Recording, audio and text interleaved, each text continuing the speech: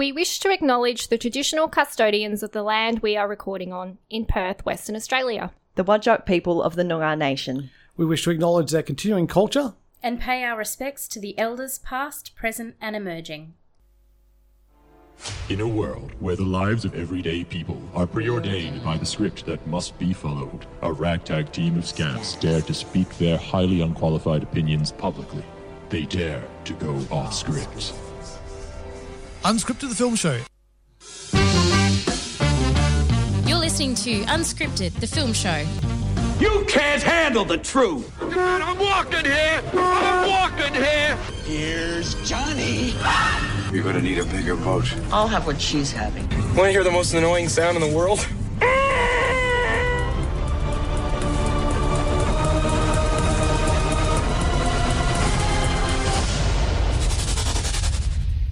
Hello, good evening and welcome. It is Thursday night, it is 6 p.m. and you are on Unscripted the Film Show on Radio Free on 107.9 FM or on the General Pop Culture Podcast Network. Hi, my name is Lewis. Sitting across from me is Cecilia. Hello.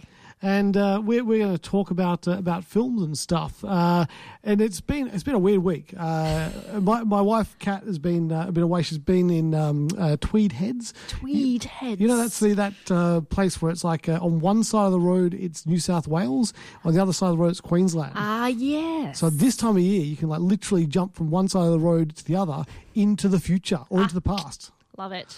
So it's very cool. So I am looking forward to her coming home. That'll be very, very nice. How's your week been going? Yeah, good. I just realised it looks like a cat or a dog has exploded on me. I'm covered in cat fur, having come straight from work and not delinting myself. Delinting, I think that's the word.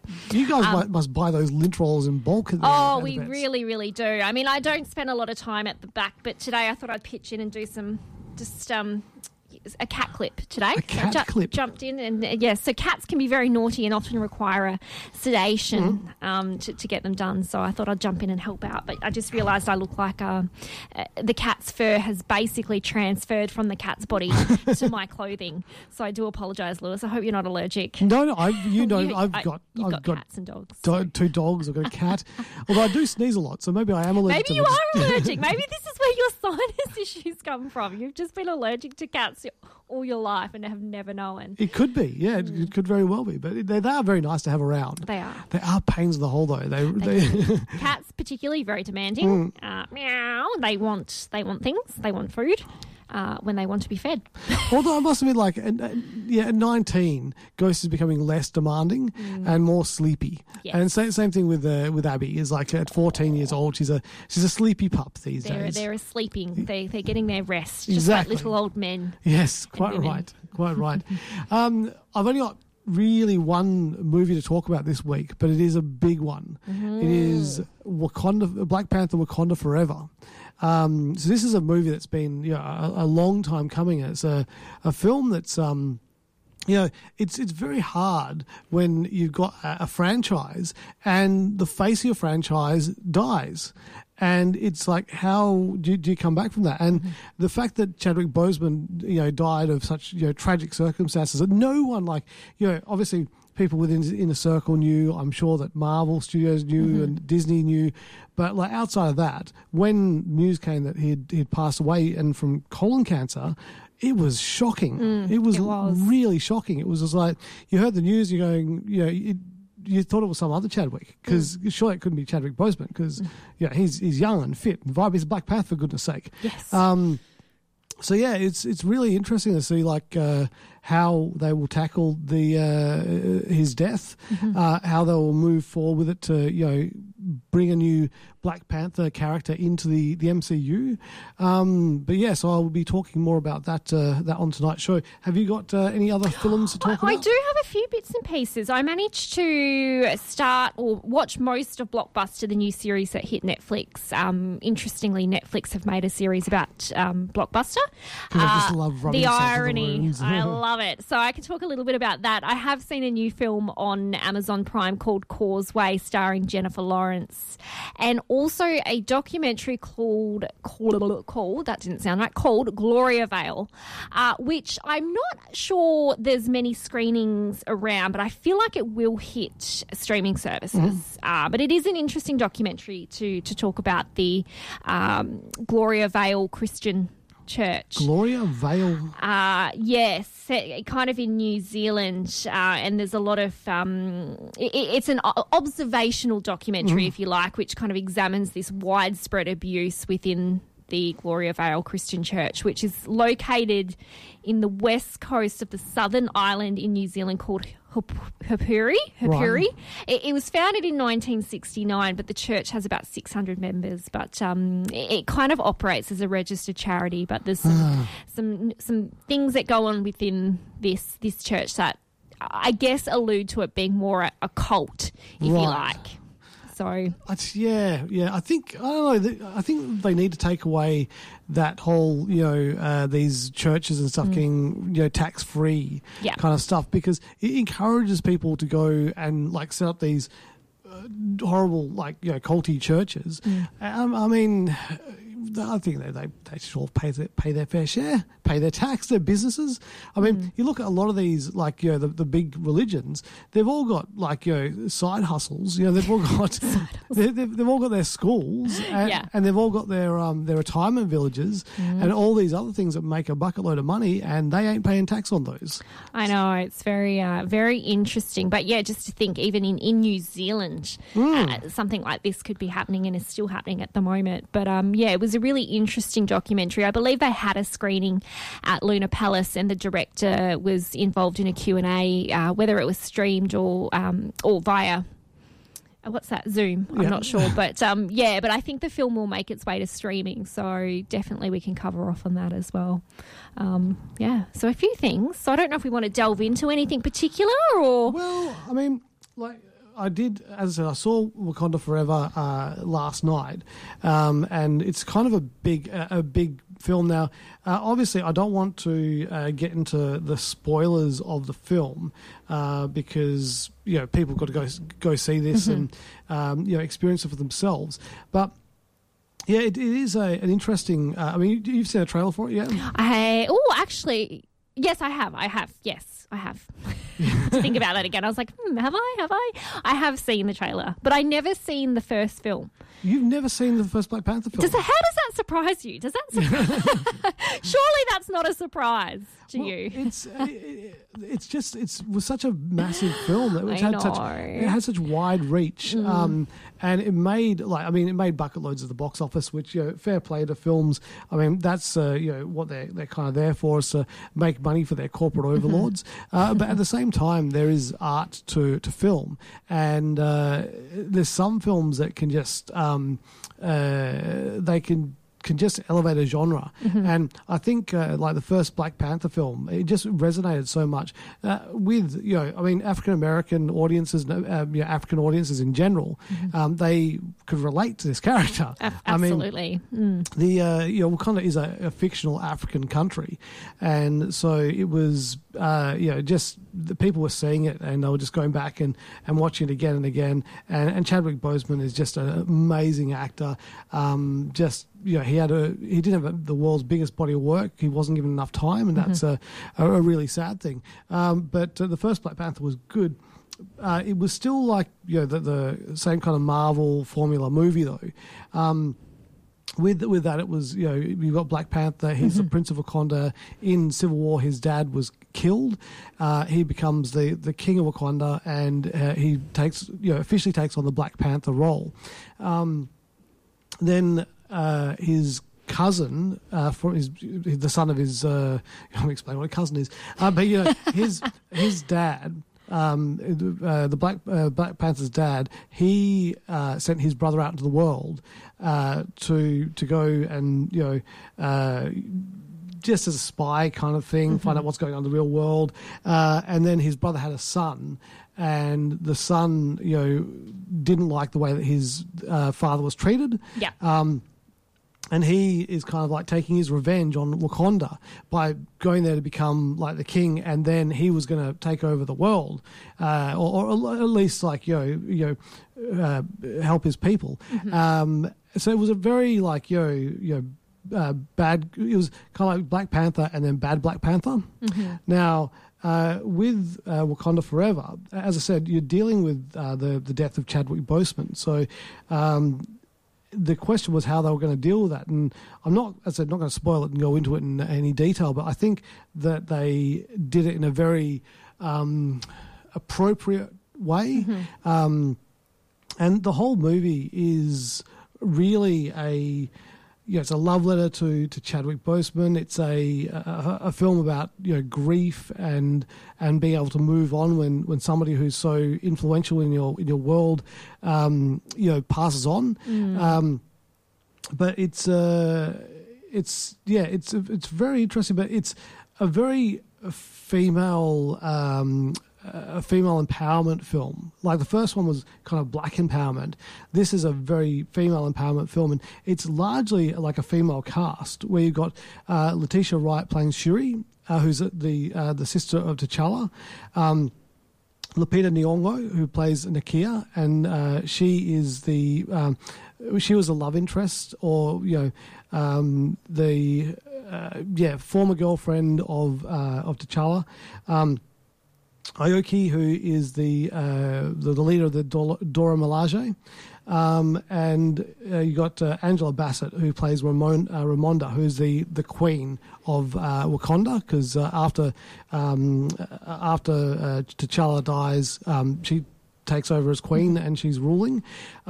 She is amazing. Like, it's in this, because one of the things in the film is like, who will be the next Black Panther? Yes. And they seed throughout the film potential people. You go, oh, maybe they'll be Black Panther. Them. Maybe they'll be Black Panther. Ooh. So it's I kind of like that. I think it's kind of cool. So if you don't know who becomes Black Panther, try to avoid that. So you'll enjoy the film on a slightly different level.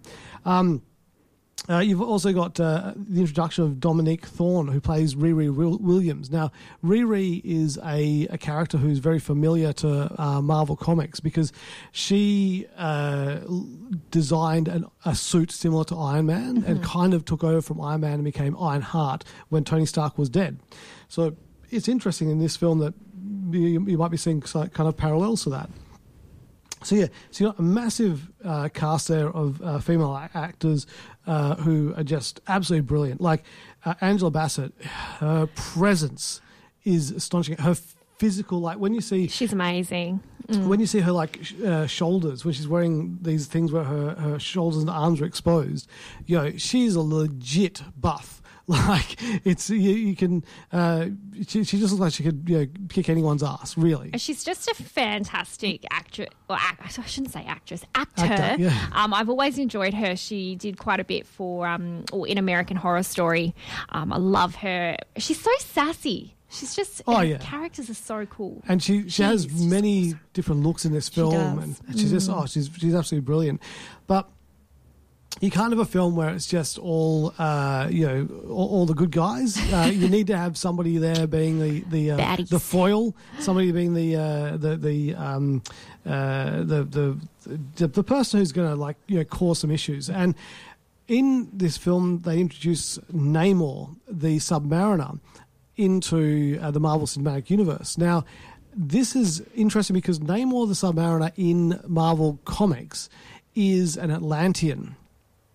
So he's an Atlantean. His mother is like a person from land, so just a normal air-breathing person, and her father was an Atlantean, and which is I think similar to Aquaman, but I think Namor came first, and.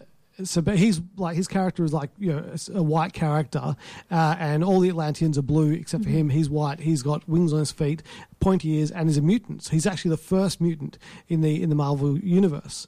And in this iteration of Namor in Wakanda Forever, he's actually like Mayan, and so the whole backstory of Namor and his people is. A Mayan backstory, so it's completely changed the kind of character that Namor is. Well, it's changed his origin, but the character is still the same. You can still see that arrogance in the character. Chinook Huruta, who plays Namor, is amazing. He's got a lot of presence. When you first see him rising out of the ocean, it's kind of like, oh, this is pretty awesome. And the wings on the feet, because in the comics, obviously the comics are a static medium. So I've never thought that the wings on his feet would actually flap. I just thought they were kind of like there to look cool. But in the movie, they make them flap as if they're helping him to fly, which seems a bit ridiculous because they're very small. It's a very interesting way of showing Namor, and I think he did an absolutely brilliant job. Now, the setup for it is that up until now, everyone thinks the only place in the world you can find vibranium is in Wakanda. But there's rumours that the vibranium is under the ocean somewhere, and the Americans are seeking out to find the vibranium because they can use it for weapons and things like that. Right. Because that's what people like to do. And so Namor is not too happy about people going and digging around in his home looking for vibranium.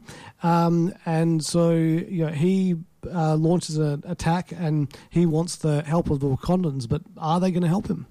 But I think you'll have to go and see the film to find out. But it is interesting. This film is sensational. I was just loving every second of it. I was busting to go for a wee because I did have a pint before the film, and it was just like, oh my god, I can't go. But I did go. It was either like sit there, like needing to go to the toilet for the whole thing, or go and then come back. And so I picked a moment.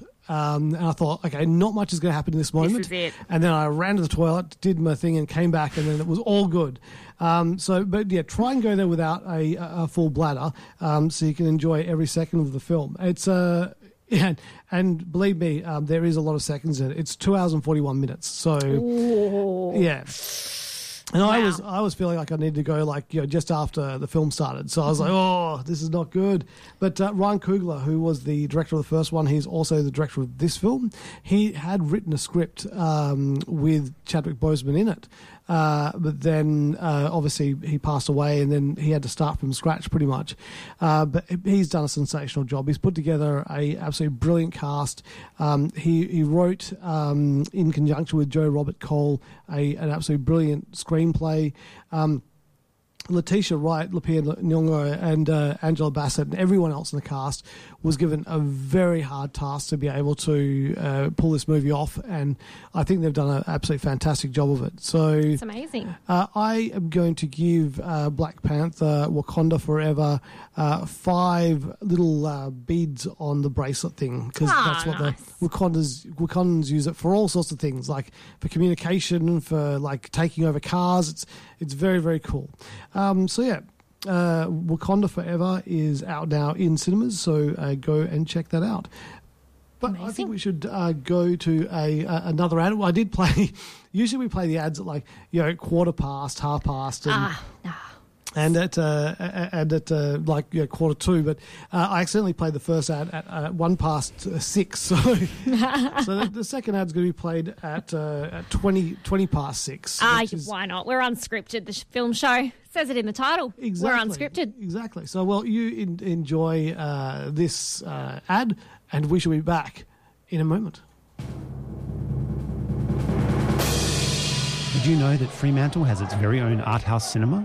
You'll find Luna on Essex, midway along Essex Street in the heart of Fremantle, screening an incredible variety of niche, foreign language and quality mainstream films in comfortable and intimate surrounds. It feels more like your own home movie theatre rather than a cinema. Catch up with friends for a pre-show drink in the fully licensed alfresco area, or enjoy a glass of wine and a cheese platter during the movie. Check out what's on, along with details of forthcoming films, festivals and added value events at lunapalace.com.au. And we're back. It was good. It was good going and seeing Wakanda Forever in a full cinema as well. Because recently when Kat and I go and watch the Marvel films, we do kind of treat ourselves and go and watch it in a Lux. But in a Lux is maybe, 50 people max in there. Whereas if you go into one of the extreme screens and, you know, it's like 200 or 300 people, maybe more. And so you get that real vibe from the film. And it reminded me... when Kat and I saw Avengers Endgame, we were in Orlando and we went and saw it in one of the American cinemas in Disney Springs. And this thing was huge. There must have been thousands of people in there. Really? Thousands? Well, I'm assuming it was just like, you looked back at it was just like... Does it get annoying though? Do you see people? Because I find that the more people that are in a cinemas, every 5 minutes, peripheral vision, there's somebody getting up to go to the bathroom. And it doesn't bother me. I tune it out. But I just imagine with that many people, there'd just be people coming and going all the time. We didn't know so much because we were right down the front. As you guys do, sit right at the front. Well, no, that wasn't a choice in this case. It was like the only seats we could get. But I think it was like 2 or 3 rows back from the front. And so we were like, you know, immersed. But you know, sometimes when something happens, like if you go to a comedy event and someone says, and the comedian says something really funny, and then there's like a wave of laughter, and the laughter kind of like starts from the front and then rumbles to the back, and it kind of like comes back again, and it's similar to that. But when we were watching Endgame and like certain things happen in the movie, like when Captain America caught Mjolnir. When those kind of things happen, and there was just a roar, and that's why Kat and I actually had to see Avengers Endgame like more than once in the cinema because it was so loud you just missed a lot of the dialogue, but it was so atmospheric, and that's one of the things that we've always said, like that's a great thing about cinema and being in public and watching stuff with people who have, you know, of the same mindset as you are. You just react to what's happening. So that's why, you know, watching whenever I hear people say, is this film good? You know, it's like a blockbuster kind of film. It's great. And they go, I'll wait till it's streaming. I was like, dude, don't wait till it's streaming. Go and watch it with people, you know? Absolutely. Experience that community. Exactly. Which kind of leads me into the new series Blockbuster, which hit Netflix last week. And being a huge fan of video stores, having worked at one myself, was really excited to see this. And there's a big talk about community in the first episode of this series. It's all about, you know, video shops creating that sense of community for people to come and browse films and even talk about film with other people instead of just going straight to online and streaming it at home and not having that sense of community. And I think cinema gives you that as well. But Blockbuster, is the new series. It stars Randall Park and Melissa Fumero, and it's also created by Vanessa Ramos, who worked on Superstore and Brooklyn 999. It is 999? Is it 99? Brooklyn 99. Brooklyn 99, thank you. I'm like 999, but no, that's the emergency number for the UK, isn't it? 999. I think so, yes. Wrong one. The series begins with Timmy, played by Randall Park. He's this 40-year-old Blockbuster manager in Michigan, and he gets the news that his Blockbuster store is the last on the planet. Blockbuster is liquidating all the other stores, and lucky him, he's got the last one. But he's, really faced with those challenges of trying to stay financially viable, and it kind of follows the employees and him and the shenanigans they get up to try and stay relevant in today's times. But it follows that familiar workplace comedy template. And I think when you check out the reviews, it's not doing necessarily very well. But I think for a lot of people who were familiar with video stores and spent time in those, there is nostalgia there. It really, it's got that unique premise, and I think the setting is beautifully done here. It looks exactly like a Blockbuster store. It's set up exactly as you would imagine one to be. And it kind of settles into some of those workplace comedy storylines that we're familiar with, relationships with employees, etc., etc. But despite it not doing too well, I I find it very nostalgic to watch this. There's a lot of film references that I think people like you and I would get watching this, film chat between the employees and just those. It's such an easy watch, and I think it's not necessarily, fantastic, and, it's not doing necessarily overly well, but I think, that nostalgia for that video store, it's fun to watch. The only thing I would say is that there is no way a video store struggling would have that many employees working there. No, that was... I have seen the first few episodes of it, and it was like there's a lot of staff there. Yeah, like because when you worked in the video store, how many staff were working there? So the way we would do it is you would have basically one person on during the day, one person on during just the... one? Yeah, so this was weekdays. So Monday to Thursday, you wouldn't be as busy. So you'd have one person during the day, or, I should say two people. You would have the manager and assistant manager working. And then in the afternoon, you would have a casual come in and they would do the afternoon shift just by themselves. Right. And then on the weekend, so Friday, Saturday, Sunday, when it's busier times, you would have two people working at night and just one person during the day. So very restricted. That's not a lot of people. How are you putting DVDs back on the shelf when... It was a mission.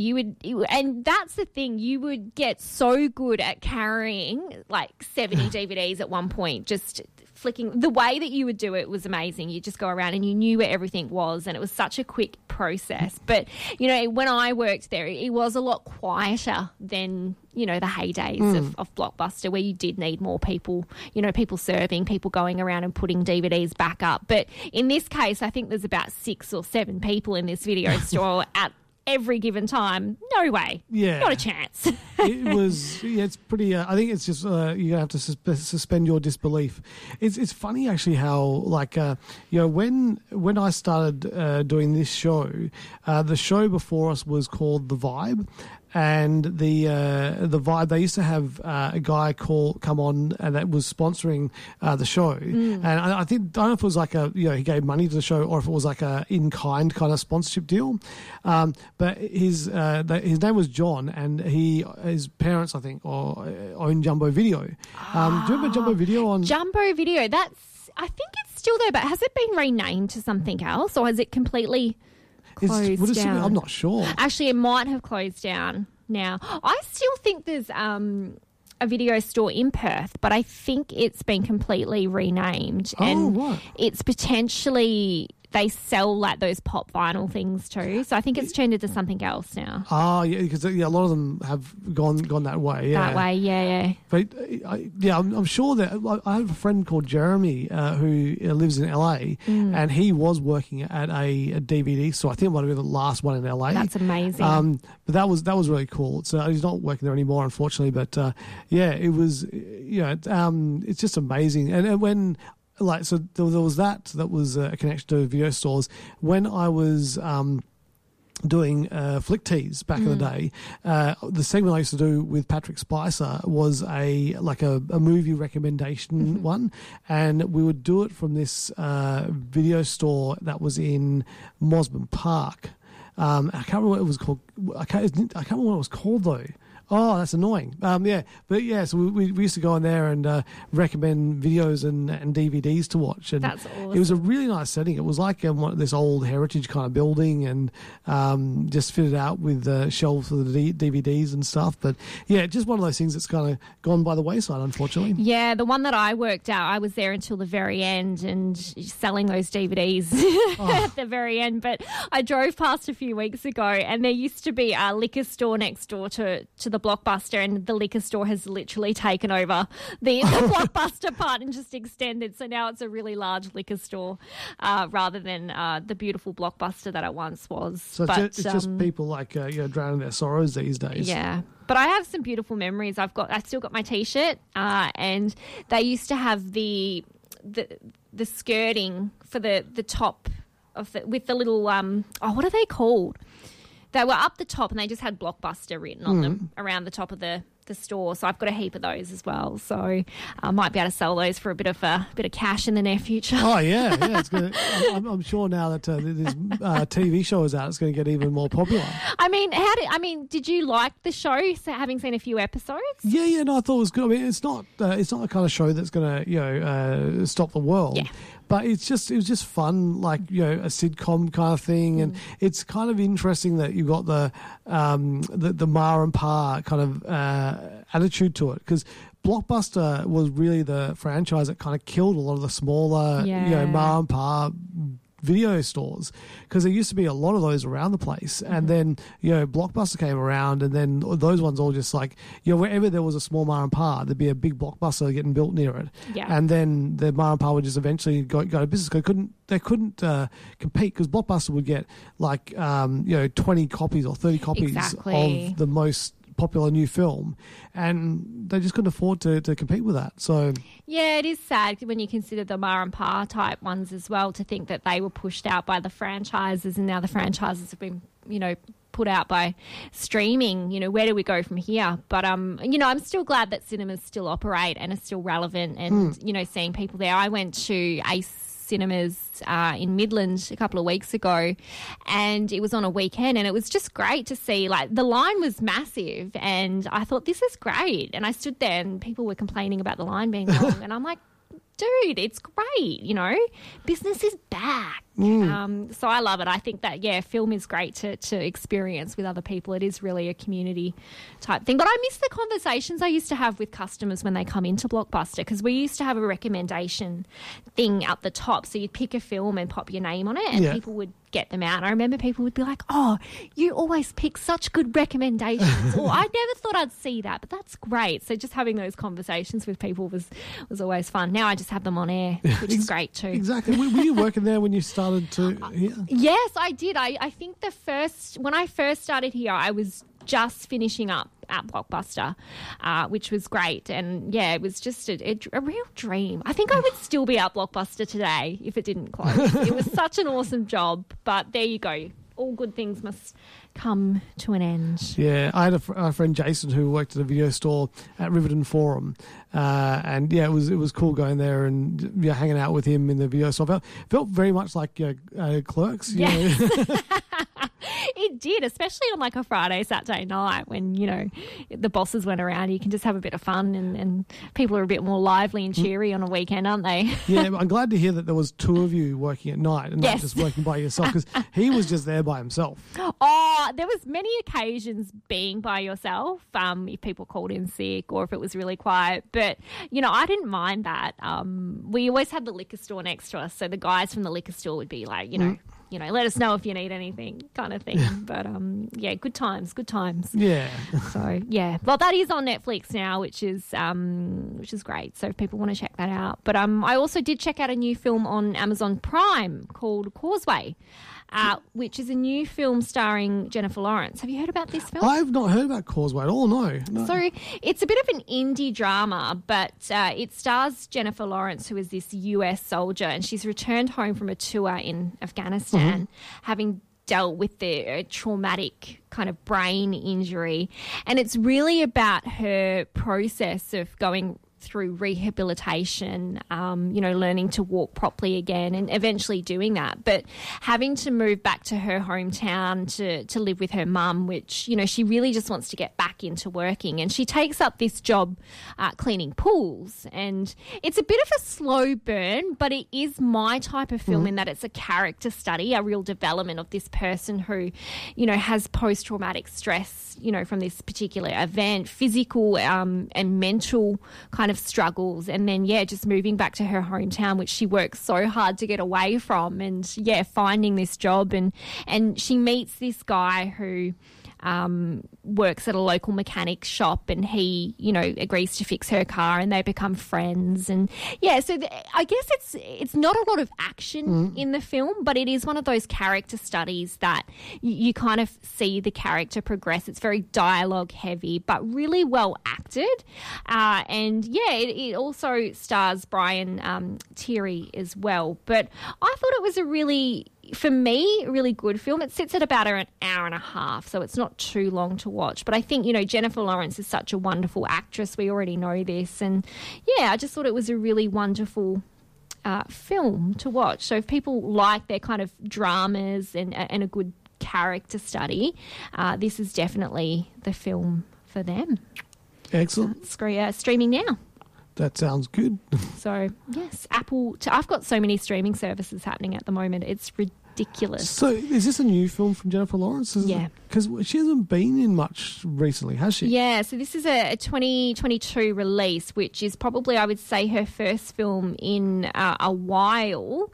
Did she take a break? I think she took a bit of a break, and she was really open and honest about, taking a break as well. I believe she's now got a child too. Yes. Which is obviously a really good reason to take off some time. But yeah, her last film was Don't Look Up, which was that film starring Leonardo DiCaprio back in 2021, but would have been filmed prior, I would have said, sorry. And then prior to that was Dark Phoenix and then Red Sparrow. So yeah, a couple of years. Wow, break because there. There was a period of time where she was literally in everything. She was the it girl, and she played some really wonderful roles, in The Hunger Games, X-Men, Winter's Bone, Silver Linings Playbook, American Hustle, that really terrible film called Serena, which also starred Bradley Cooper back in 2014.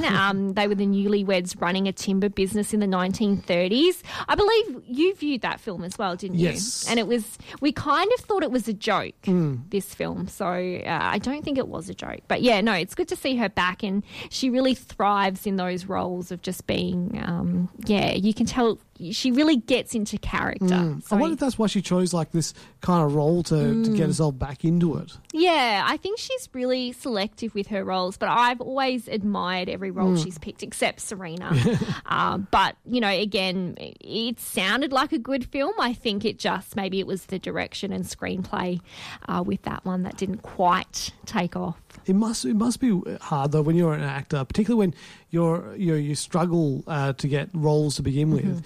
Then you get that momentum, and then you're getting offered everything, and it must be hard to decide when you actually take that break and just go, okay, if I take a break now, I'll be okay, because when I want to come back, they'll want me back. Yeah, so it must be hard again as well, particularly as you age too, because are you going to miss out if you take a break? Are you going to be able to jump back into that role? Because it's one of those things you often hear actors talking about, this could be taken away from me at any moment. It must be a very scary thing for those guys. Well, it must be, particularly if you hopefully they're smart enough to make sure they have their savings, but I think the thing is that the amount of money, like when they get really famous, the amount of money they're making, then they buy those big mansions. Those big mansions cost a heap of money to keep going. It's kind of like they all end up like Nick Cage. Yeah. Well, you kind of make a rod for your own back, because then you get staff, and then you got to pay the staff, and so you got to keep getting those big acting jobs, and so it's I would say if you're smart, just be like Bill Murray, who doesn't even have an agent. Just people ring up an answer machine, and then he listens to the call and decides whether he's going to do the job or not. I love that. I think it's amazing. It's more smart than Nick Cage, who buys two-headed snakes for $30,000. So good on you, Bill Murray. And then he's just got to take every role that comes his way, regardless of quality, just so he can keep making money and pay all those debts. Although he's done some really, really cool films, I have to admit. I do enjoy watching, Mr. Cage. He's done some good work recently. He's had a real renaissance of his acting career. We had Pig, which was a wonderful, wonderful film, and then The Unbreakable Talent, Massive Weight of Unbreakable Talent, which have you seen this film yet? Yeah. Oh, how good is... Oh, yeah. Did you see this at the cinema? I did, yes. Yes, which was a fantastic film. I think... Oh, that was amazing. And then obviously... Willy's Wonderland. Willy's Wonderland, which is an awesome film in which he does not speak at all, but does down a lot of energy drinks and defeats some evil creatures. Defeats some animatronics. Thank you. I always get that wrong. But I really, really enjoyed that film, and I don't mind if he keeps making more films like that. Oh, yeah. They are really good fun. No, he can keep on making those kind of films as long as he wants, as far as I'm concerned. But I might play the last ad of the evening, and then we'll come back and have a 18-minute wrap up or something. We can talk about Gloria Vale if you like, We can do that. And then go from there and have a bit of a 15-minute chat wrap up. Sounds good. You're listening to Unscripted, the film show.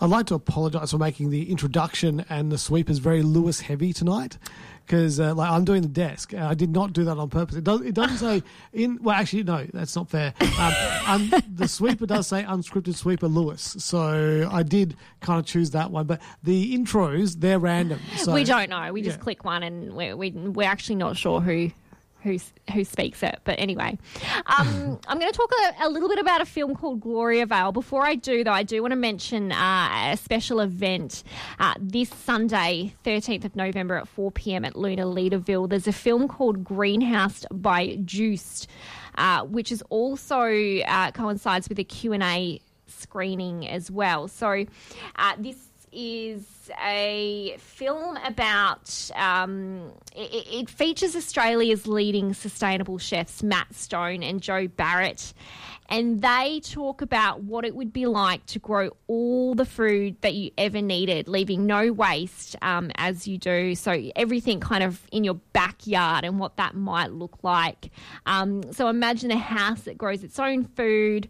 It's a real environmental heavy film, which is great given the current climate that we're in. It was the winner of the Audience Award at the Melbourne International Film Festival, and comes from the award-winning producers of 2040, The Australian Dream, and That Sugar film, all really fantastic films as well. The season starts on November 17 as well, so if you do miss the special screening event, which has the Q&A there with Matt Stone, then you can still see the film as well. But it looks like a really interesting film, and I think more and more people are becoming more and more environmentally conscious. So if you do want more information about that, lunapalace.com.au is the place to go to find out more information.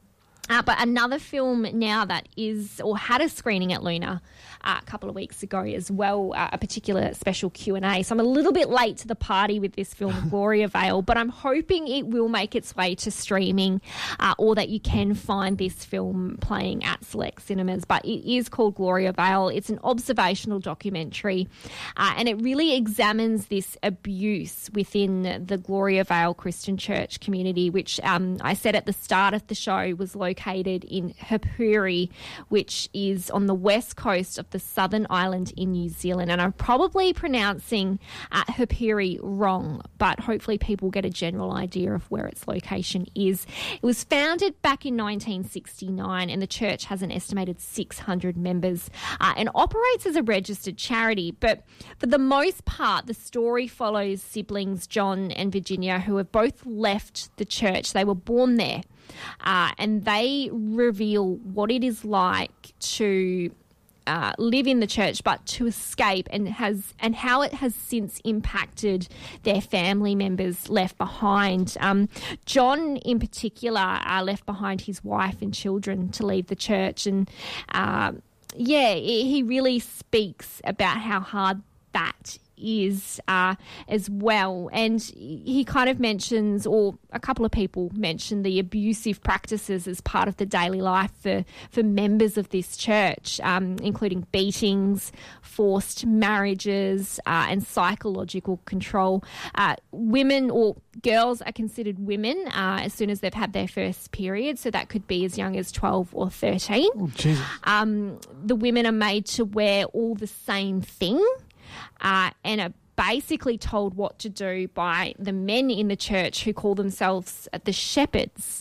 So, really outdated stuff. But John and Virginia are now involved in compiling a series of court actions in relation to the abuse of, human rights and flouting of labour laws as well. You hear from Sharon, a woman who remains in the church. She decided to speak on camera, but, she's got 13 children and 60 grandchildren.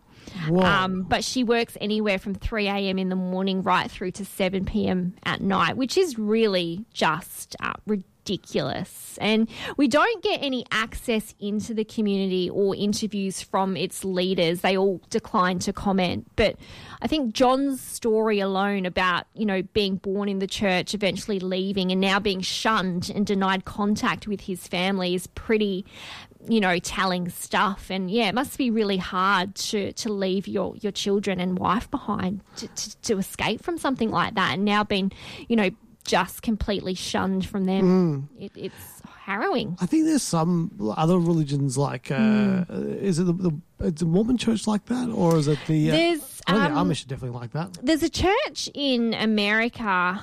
I think it's more a cult, and I can't remember the name of it, but there's a wonderful documentary that Louis Theroux does where he follows this particular.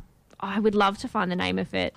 And it's just really harrowing stuff, and it's all under the name of, God and Jesus, but you just think that, it's just like John in particular in this documentary is somebody who was born into this church. He didn't have a choice, and I think for a lot of people, they don't have a choice. They're born into it, and escaping must be incredibly challenging because you have to start a life outside something that you've known for your entire life. And how do you do that? But just these awful practices of, being beaten and the women being treated as, slaves, and girls, having to have children at such young ages is just horrendous. But you just wonder how they get away with things like that in this stone age. So luckily the documentary kind of ends on some court proceedings that are happening currently,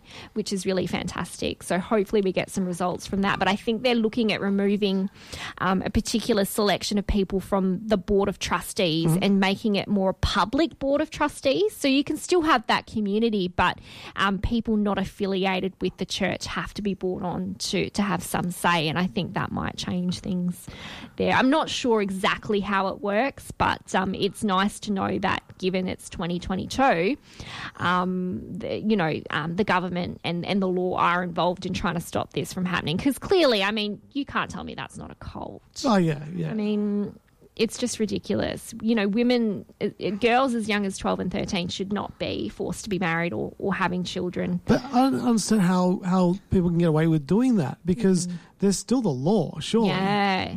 And that's the scary thing. I think, how did it happen in the first place? It's so private, I think, that you don't hear these stories. And it's interesting because you don't get much of an insight into the church apart from John and Virginia's story and Sharon, who decides to speak while still being in the church. But you don't get any insight other than that. You just hear the stories that these people tell. But regardless, it's still such a insightful documentary, and it just makes you really angry about some of the stuff that happens. So good on, John and Virginia for leaving the church, but how hard it must have been. So they can obviously see that things were not being done right there. Because I remember in America there's a church called the Westboro Baptist Church. Thank you. That's exactly the one I was thinking of. And Louis Theroux does a marvellous documentary where he follows them around. I don't know if you've ever seen it, but I haven't seen the documentary, but Kevin Smith, when he made Dogma and released Dogma, they would come and they would protest outside Dogma. He kind of liked it because it made people go, oh, what's this film all about? And come and watch it and that. But he actually became friends with the daughter of the leader of the Westboro Baptist Church. Who's since left, right? She's since left. Since left. Yeah. And it was it's really interesting to see how things kind of changed for her because they were protesting all sorts of things. But things that are just ridiculous, like thank God for dead soldiers was one of theirs. Like why would you say that? Why? I have no idea. And God, and they had God hates, and then just insert thing here, and they'd have just the most vile kind of, signs and saying the most horrible things. And you're thinking to yourself, where does this come from? Like, if you go back to the where a lot of these religions kind of like say that they are based on is Christ, is Christianity, and like Jesus is a rockin' dude. Like for my money, he's the first superhero, and he was this guy that was preaching like love thy neighbor, it's like feed the hungry and all this kind of stuff. And I don't understand how churches around the world have gone from these kind of teachings to being these kind of places that are more interested in making money and handing around a collection dish. Like my favorite story about Jesus was the time that he went to a temple, saw all these people like the money lenders and all of the capitalists, everything like that, and he just went there and started flipping tables. And it's kind of like, where is that in modern day religion? It's just not there. And it just seems to me it's like these people who take it and they start these religions just so that they can hold women down and it's sickening. And we see these mega churches in America where these people like the preachers own like the private jets and stuff like that.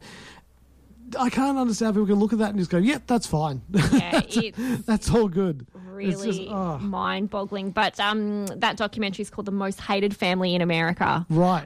Released back in 2007. But I think Louis Theroux did a couple of follow-ups to that as well. But from memory, going through that, I think they had their members are definitely declining in that church, which is really good news because we don't need those. But just they would just stand there and just protest the most bizarre things, and it's kind of like they just want to rise from people, I think. Well, I think when Kevin Smith did Red State, that was kind of based on them. Yeah. That is, actually, when you make that connection, interesting. But yeah, I'm not a fan of organised religion. Like I made the conscious decision when I was in Catholic school to stop. Like I had to go to church because that was part of school. You had no choice. Yeah. But I did make the decision to stop actually participating as stand up, sit down, I'll do that. But I'm not saying these things, oath of affirmation or whatever it was. I'm not saying the prayers. I'm not taking communion. And it was weird though because it was like I was like 14 by the time I was just like, nah, I'm done. Yeah. But my nephew, he like in year 7 in the Catholic Church, you do a thing called confirmation, where at that point you're sort of like confirming that yep, I'm cool, I want to be a Catholic. When I went through school, it was like almost like part of the curriculum. Yes, you had to do it. Yeah. You had to do it, and I don't think anyone would have spoken up and gone, well, I don't believe in this whole thing, and I don't want to do it. But my nephew did that, and I was like, fair play to you, lad. It's just. He spoke up and said, "Yeah, no, I'm not going to get confirmed because I don't actually believe any of this is real." Yeah, and so I was really like impressed by that. Yeah, stand your ground. Make your decision. I think I like some of the ideologies and ideas that religion has about being kind and such. But yeah, when you see things like this, it's like, how can you? I don't know. It's hard. Some religion, it's one of those conversations. What do I say that's going to offend people versus what's not? But Gloria Vale, interesting documentary. There is another documentary called Gloria Vale. I think it was a 3-part series as well. So you can go back and explore that. I think that actually goes into the church, which is interesting. So, yeah, I find this stuff interesting. So I'm going to do some more investigating, I think. There was a comic I read that was about like Jesus was in it, and it was called Second Coming, and it's actually Jesus comes back to Earth now, and he becomes roommate with a superhero. The guy's like a Superman kind of superhero. That's very cool. Yeah, and the Superman character, he every problem he's got, he deals with his fists. Whereas Jesus is kind of like, well, no, dude, you can do it this way, kind of thing.